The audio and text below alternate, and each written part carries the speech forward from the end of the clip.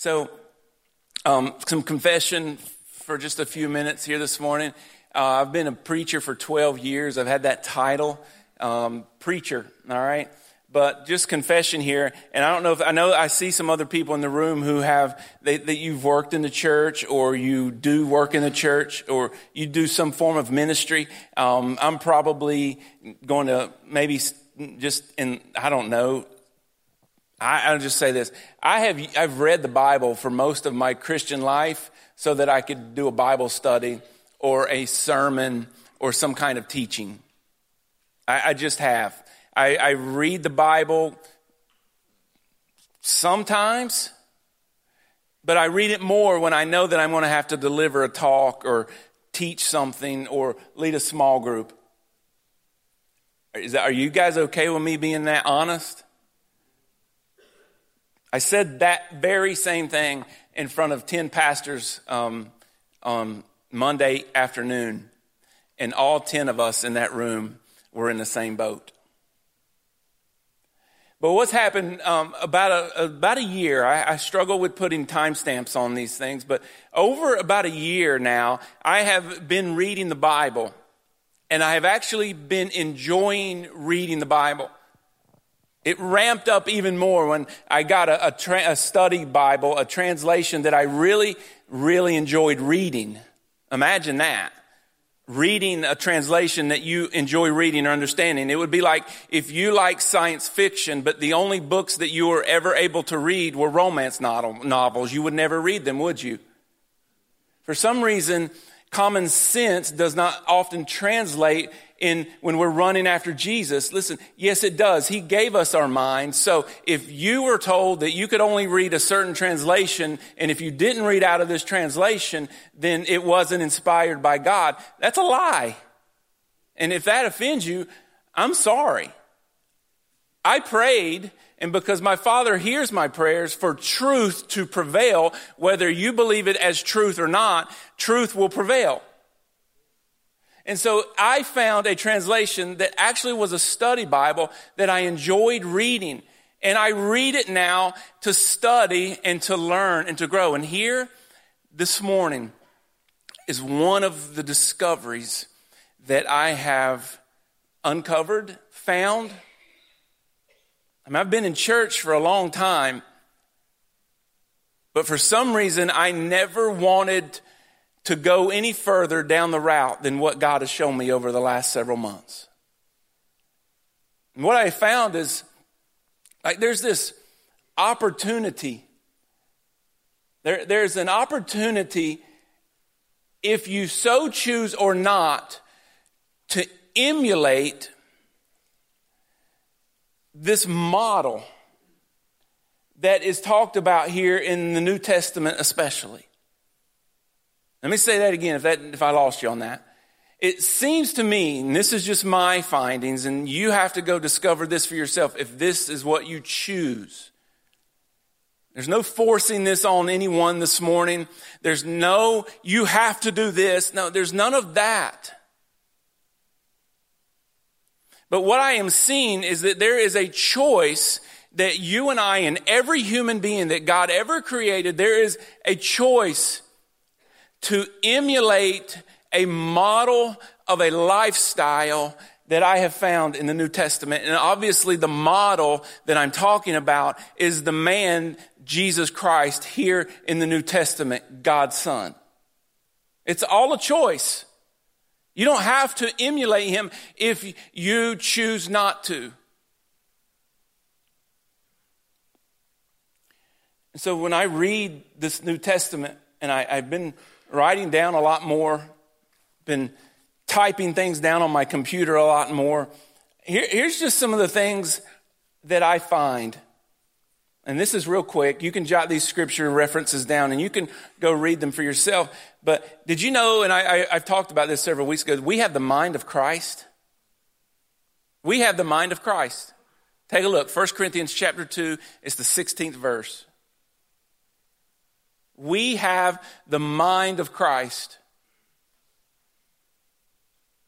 And I love teaching on that because that dispels confusion for us right there.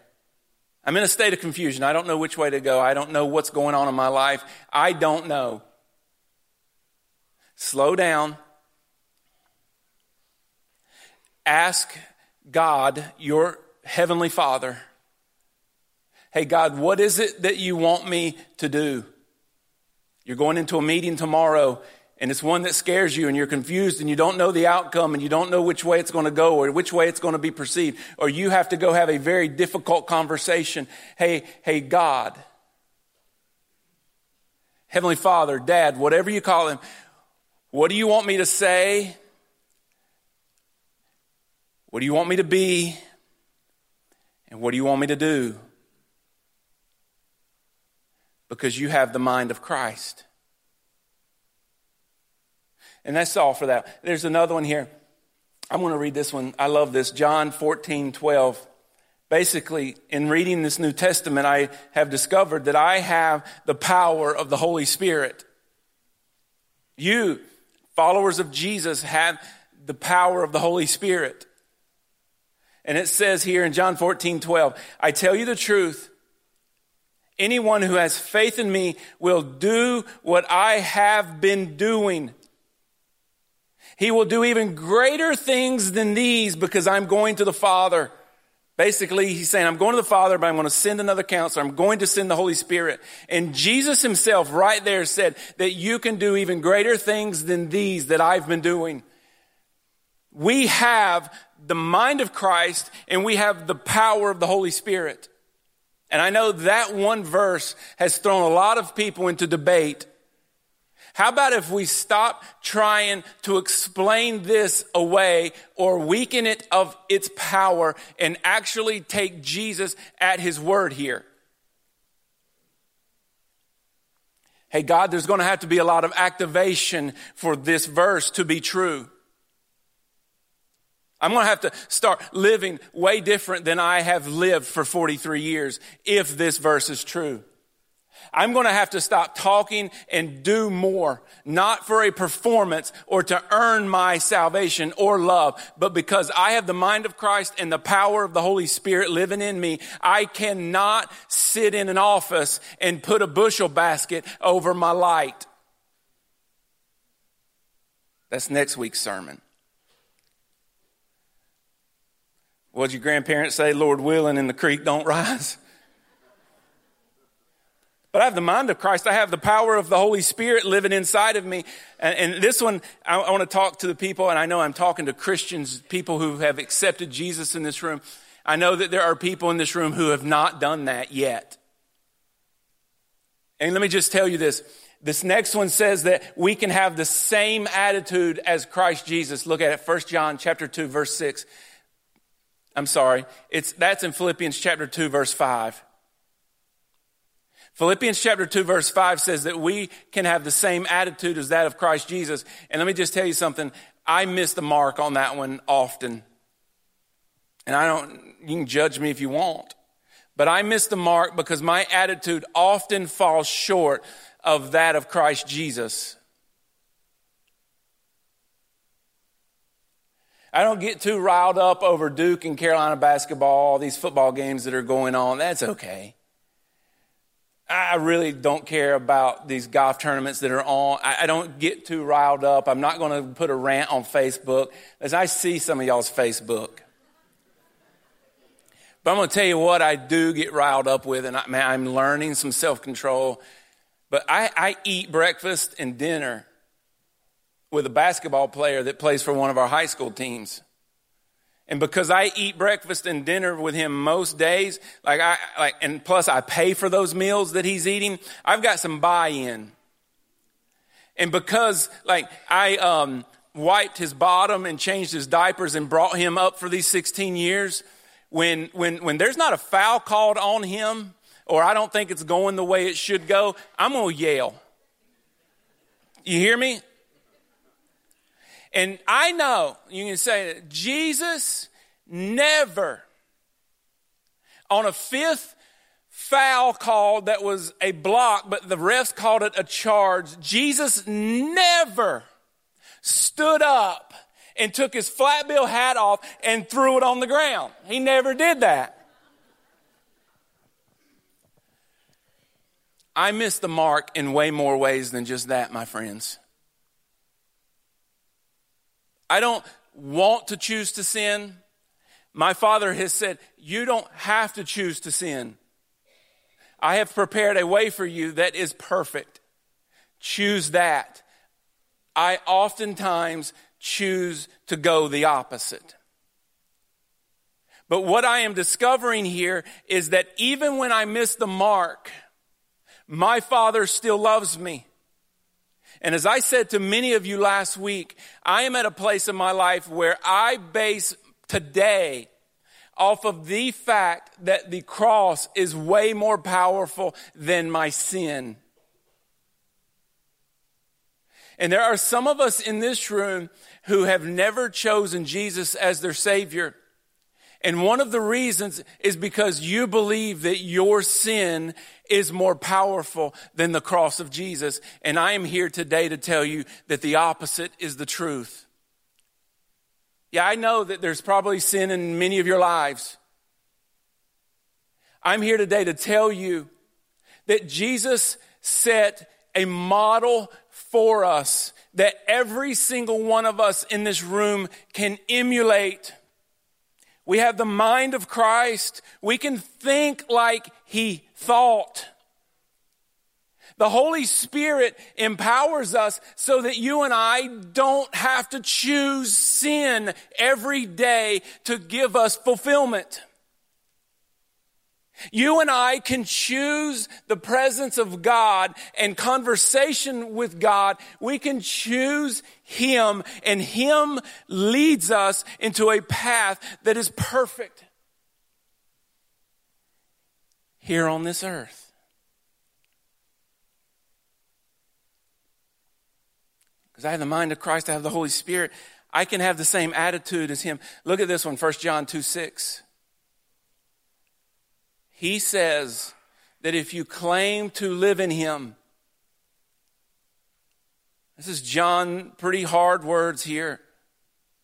If you claim to live in Him, and that's what many of us, the majority of us in this room would do. I claim to live in Him. You see what John says? Then you must walk as Jesus walked. Basically, that's to me, he's saying you can live like Jesus lived. And so let me just cut to the chase this morning. My friends, that is my aim. That is what I'm shooting for. That is what God has called into my life. The desire of God is that Scott lives a life that emulates his son Jesus. And so that is what I see as an expectation for every Jesus follower. Every Jesus follower has the choice to choose whether they want to represent and emulate God's son Jesus here on this earth or not. It's your choice. This is not forcing you to. This is not saying don't come back into this place if you're not going to live up to this. I just see when I read the New Testament for more than just a sermon or a Bible study, what God is saying to Scott is that Jesus is the guide.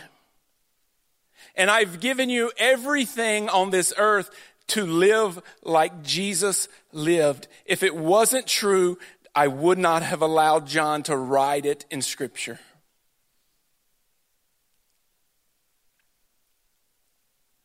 And so that's my aim. And because the cross is more powerful than my sin, when I do miss my mark, when I do sin, it does not knock me back to a place where I feel like I've got to start all over again. It doesn't put me back in the corner. I don't have to have a streak to get back to a good starting place. Here's what I do when I sin. Listen, I feel it. When I sin, when I choose to sin, I know it. And I apologize to my dad for choosing my way over his. Can I just tell you? And I'm going to just say me. I've been praying. I have staff, intercessors praying in this humility and truth. And our worship guy, Andy, you know him. We were praying the other morning with staff, and he said something profound that I'll never forget. He said, guys, we have to be very careful in talking about the past, our forefathers, and I'm just going to say it, other churches that we have been a part of in a negative light. Because Jesus would never have had that conversation. I'm guilty of sometimes saying things that shines a negative shadow on some of our past. But let me just say, and I will take the credit for this one, I have also made sin more powerful than it actually is. And so I am walking in a season where I know that Jesus had to come and die for me because I am a sinner. And it was only through Jesus Christ that reconciled me back to my Heavenly Father so that I can have the relationship with Him that I have now. But I also have to, for the rest of my life, tell everyone that I get an opportunity to that what Jesus did on the cross and what you did last night cannot even stand beside each other. So if you're here this morning and you're a follower of Jesus and there is sin in your life and you know it and you feel it, I need to tell you that God and His Son Jesus and the Holy Spirit, they still love you. Here's what I do, Dad. I'm so sorry. I'm sorry. And then I thank Him for Jesus.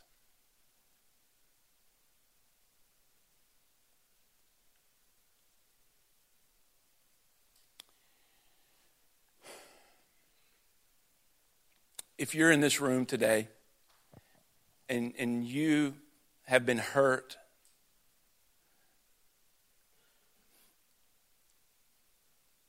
if you've been scarred by the church, maybe even this one, and maybe there'll be some people who stumble across this online and you'll catch it, and maybe this church has hurt you. I'm sorry.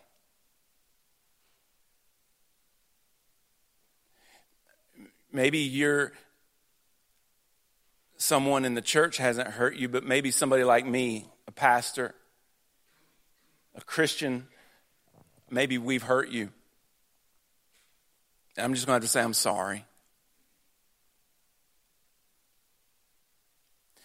Because we've not been hitting our aim very well. Or at least I haven't been hitting my aim very well. So let me tell you again, my aim is to live like Jesus. And if I'm going to set an expectation that is going to be a core of Hope City and this thing, whatever we ever call it, there needs to be an expectation because the New Testament yields to the fact that every person who follows Jesus needs to love like Jesus. Let me just say that again. I have missed the aim. And if that has hurt you or anyone else, I'm sorry. But my aim from this day forward is I'm going to love like Jesus.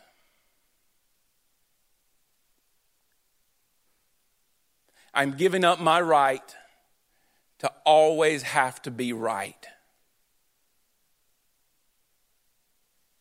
I had a dear friend of mine just a couple of weeks ago, nearly 70 some years old. He said, "You know what, Scott? We don't always have to be right. Because when I am right and you don't agree with me or look like me or speak like me or even live out like me, immediately there is division. And I am right and you are wrong." And that's not the way Jesus ever intended it to be. But Scott, what about the Bible? You're saying you read the New Testament. You've even got a translation that you like. Good for you. There is definitely right and wrongs in Scripture. And you're exactly right. But we've got to set people in their place. We've got to set them straight on what's right and wrong. You're partly right. If they are a follower of Jesus, if they've accepted Jesus and claimed that Jesus is their Savior, there is a small section in our New Testament that talks about how we are to go to a brother or sister in Christ. And this is a very difficult word. I don't want to use it too strongly, but correct them. It's in Matthew chapter 18. You can read it. Verses 15 through 17. Many of you probably know it. It seems like we've been experts in this part for a long time, but we've been using it on everyone, and it doesn't work on everyone. Because if they're not a follower of Jesus, this is not the rule. Let me just say, if they are not a follower of Jesus, it is not our number one responsibility to go to them and let them know what they're doing wrong. Do you know what our number one responsibility for everyone out here in our world that doesn't claim Jesus as their Savior? Do you know what our number one role is? Somebody say it. Love. Love. But if they're a follower of Jesus, they claim Jesus as their Savior. There's several other scriptures, but Matthew 18 is a good place to go to a brother and say, "Hey, listen, man, whoa."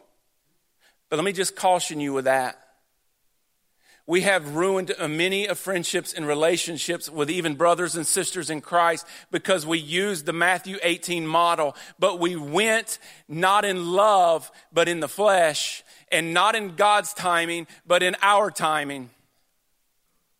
And so if you see a brother that you have a relationship with and he has a relationship with Christ, hey, God, I need your presence and your power to go with me. And I'm not going with you, God, until I know clearly that you are sending me.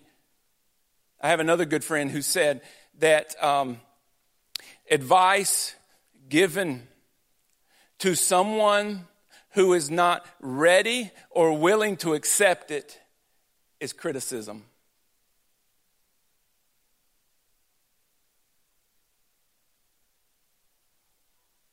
Whether they're a follower of Jesus or whether they're the most evil person in the world, our number one priority is to love. Seriously, this isn't just because we're trying to be some popular church that welcomes everyone. Go read the New Testament and look at what Jesus did and then emulate it. What about all these evil people out there? What about all these people? I mean, you got. Listen, I'm going to offend everybody. You got the Democrats, and you got like Obama, and you got Trump, and you got even Oprah coming on the scene now. You got like all these murderers out there. It's evil and it's vile. You got terrorists all over the place.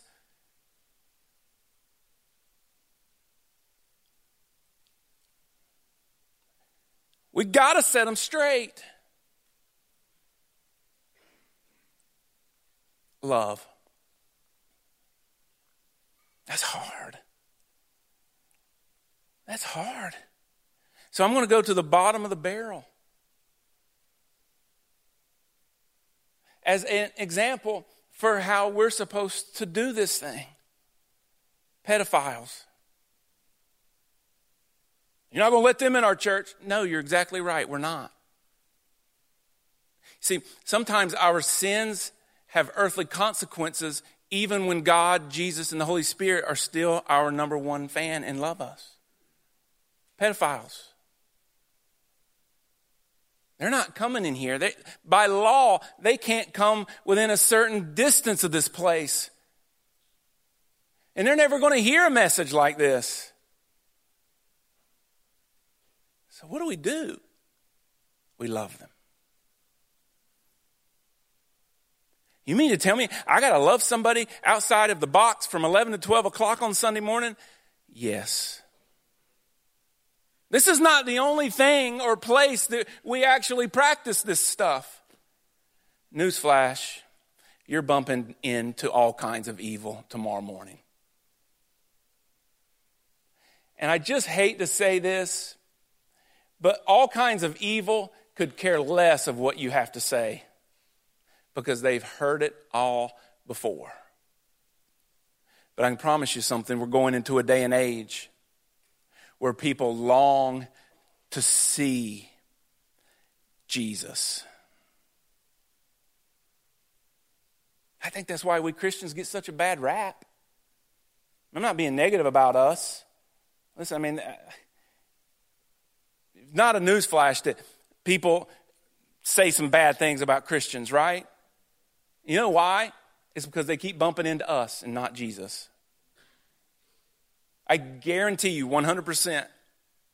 I bet everything I got on it. I used to be a gambler in my former life. I bet everything I got that if this community bumped into Jesus every day, I'm talking about this Jesus, we'd start to see a difference probably by the end of the week. So that's my aim. My aim is to go live like Jesus. My aim is to go love like Jesus. My aim isn't to grow this big church and fill all these empty seats and have all the money in the world and to do all of these things. My goal is not even to see like miracles and healings and all these gifts of the Holy Spirit that we're talking about, the supernatural becoming the natural. That is not even my aim. My aim is Jesus and to live like him. I love this. If I've done your wedding in this room, I've probably read this scripture. But even this scripture means a lot different, or means a lot more to me now. Listen to this, 1 Corinthians 13. Every wedding in the world's had this scripture read at it. But what if it's just not for weddings?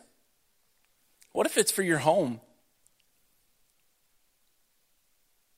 What if it's for you tomorrow in your office?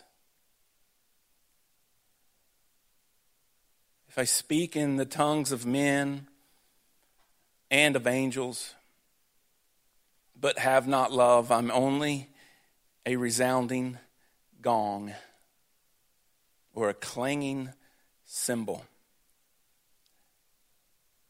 You know why that is? It's because we've never taken the approach to be like Jesus or to love like Jesus. If I have the gift of prophecy and can fathom all mysteries and all knowledge, and if I have a faith that can move mountains but have not love, I am nothing. If I give all I possess to the poor or surrender my body to the flames, but I have love, or I don't have love, then I gain nothing.